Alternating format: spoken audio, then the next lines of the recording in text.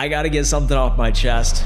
I absolutely love to cold call. It's 2024. Cold calling is alive and well. I've made more than 60,000 outbound cold calls. My headset is within arm's reach of me of all times because there's no better way to generate pipeline and set up meetings than calling someone directly. I do it in my job, and my script is proven to work for any industry because I've done this for software and also medical supplies. Doesn't matter if you're B2B, B2C, don't care what product you're selling, my script will work for you. My hope is that by the end of today's video, you are able to call strangers and convince them to meet with you. I've helped over 1,000 sales reps feel more confident on the phone and overflood their calendars with meetings. And I've observed there's 3 reasons why reps struggle to set meetings. Number 1, they do not nail the first 15 seconds. They do not have a proven go-to opener that they can use no matter what day of the week it is, no matter who they're calling, and I'm gonna give that to you. Next, they fail to overcome objections. You're inevitably gonna be told, who are you? Why are you calling me? I don't have budget. I'm not the right person. I'm using your competitor, da-da-da-da-da. You're gonna hear everything in the book. And I'm gonna give you the single approach to overcome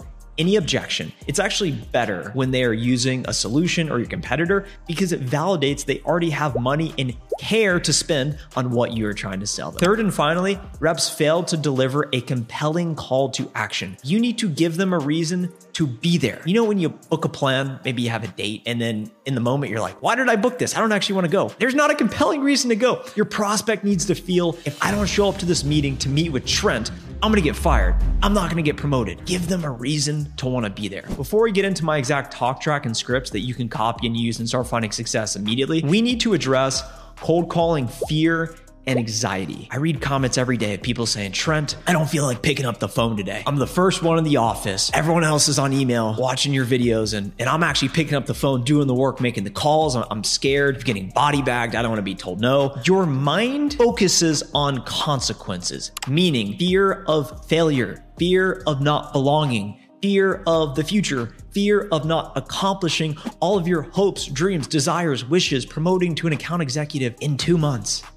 I don't know if it's gonna happen. Fear does not help you. So what we need to focus on instead is what could go right versus what could go wrong. What could go wrong with a cold call? You get told no in devastating fashion. You get embarrassed. You sound stupid. You don't promote. You get put on a performance plan. You get fired. All right, well, basically all of those things have happened to me, and I'm still here to talk to you about cold calling. What could go right? Imagine gambling. You could lose all your money, or you could make money. Cold calling is like gambling. You are playing the slot machine, but it costs no money, and all you can do is win because you are one call away at any given moment from changing your future and the entire trajectory of your career. The thing about the opening, there are multiple different paths to get to your desired result. So if you're walking through a maze, maybe there's a few different paths you could take and you still could get the prize. So there's gonna be other people that give you gimmicky opening lines. Hey, this is a cold call. Are you gonna hang up? Can I have 27 seconds? Hey, da-da-da-da-da. I mean, you can say whatever you want and it might still work. I've used all of these lines and they still can work. But I promise you, the tried and true to opening line, hey, this is Trent from insert company name. How are you? Good. The reason I'm giving you a call is boom. If you're low level, the reason I'm giving you a call is I'm following up on a recent email I sent you. Does my company name ring a bell? If you're higher level and you're calling executives, what you want to say is,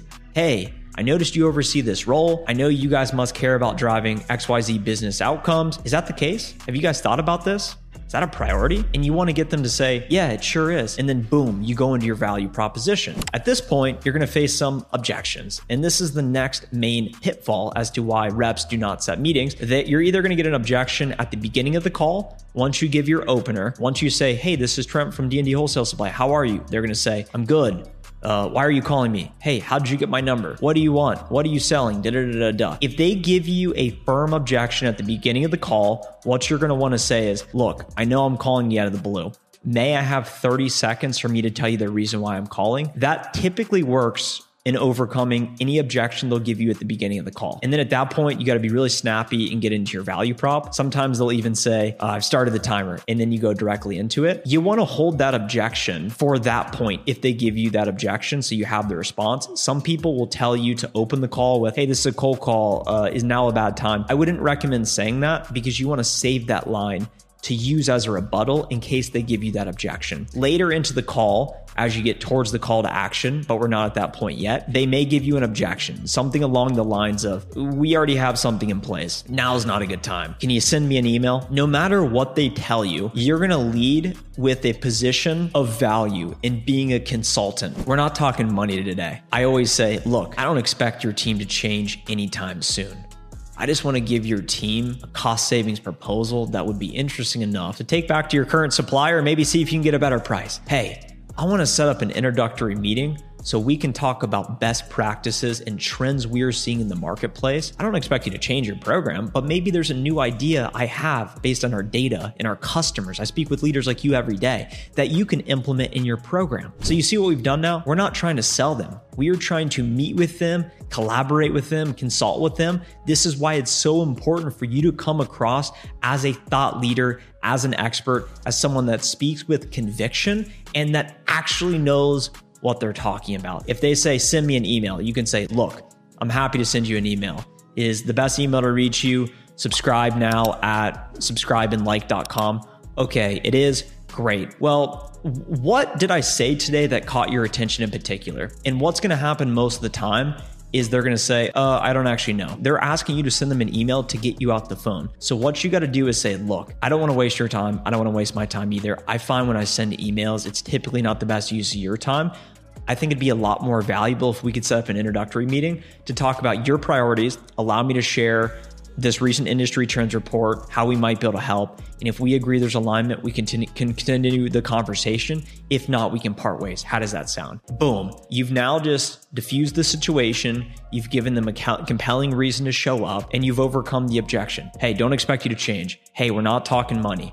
Hey, I know now is not a good time. Hey, you guys just renewed. Okay, that's fine. That's no problem at all. Maybe there will come a point in the time when you renew, or maybe there's something your program's missing today. If you think about reasons why they would switch, you could either save them money, you could make the experience easier for them. Maybe they were over-promised, under-delivered with your main competitor that you always lose to head-to-head. So be patient, play the long game, and do whatever you can to get a meeting on the book. Third and finally, a compelling call to action. If you think about why would you go out of your way to show up to a predetermined event, it's because you believe that investment of time and the information, the people you'll meet, what you'll take from it somehow will benefit you. So put yourself in the prospect's shoes. How can you benefit them? More oftentimes than not, the psychology of a buyer at a big corporation, they fear loss more than they love gain. So they are playing not to lose money. They are playing not to lose their job. They are playing not to look stupid. Very few and often between will you come across a prospect that is truly a change agent that is willing to risk their career on some big initiative. So what you need to prove to them is that by working with you, you are setting them up for success. They're not going to look stupid. It's going to be a slam dunk. The resources that they invest into your program is going to result in a positive ROI for their business. So demonstrate to them, look, at the very least, what you're going to come away from our call with is new information and new data that absolutely will serve you well. Best case, you believe we can help and we continue the conversation.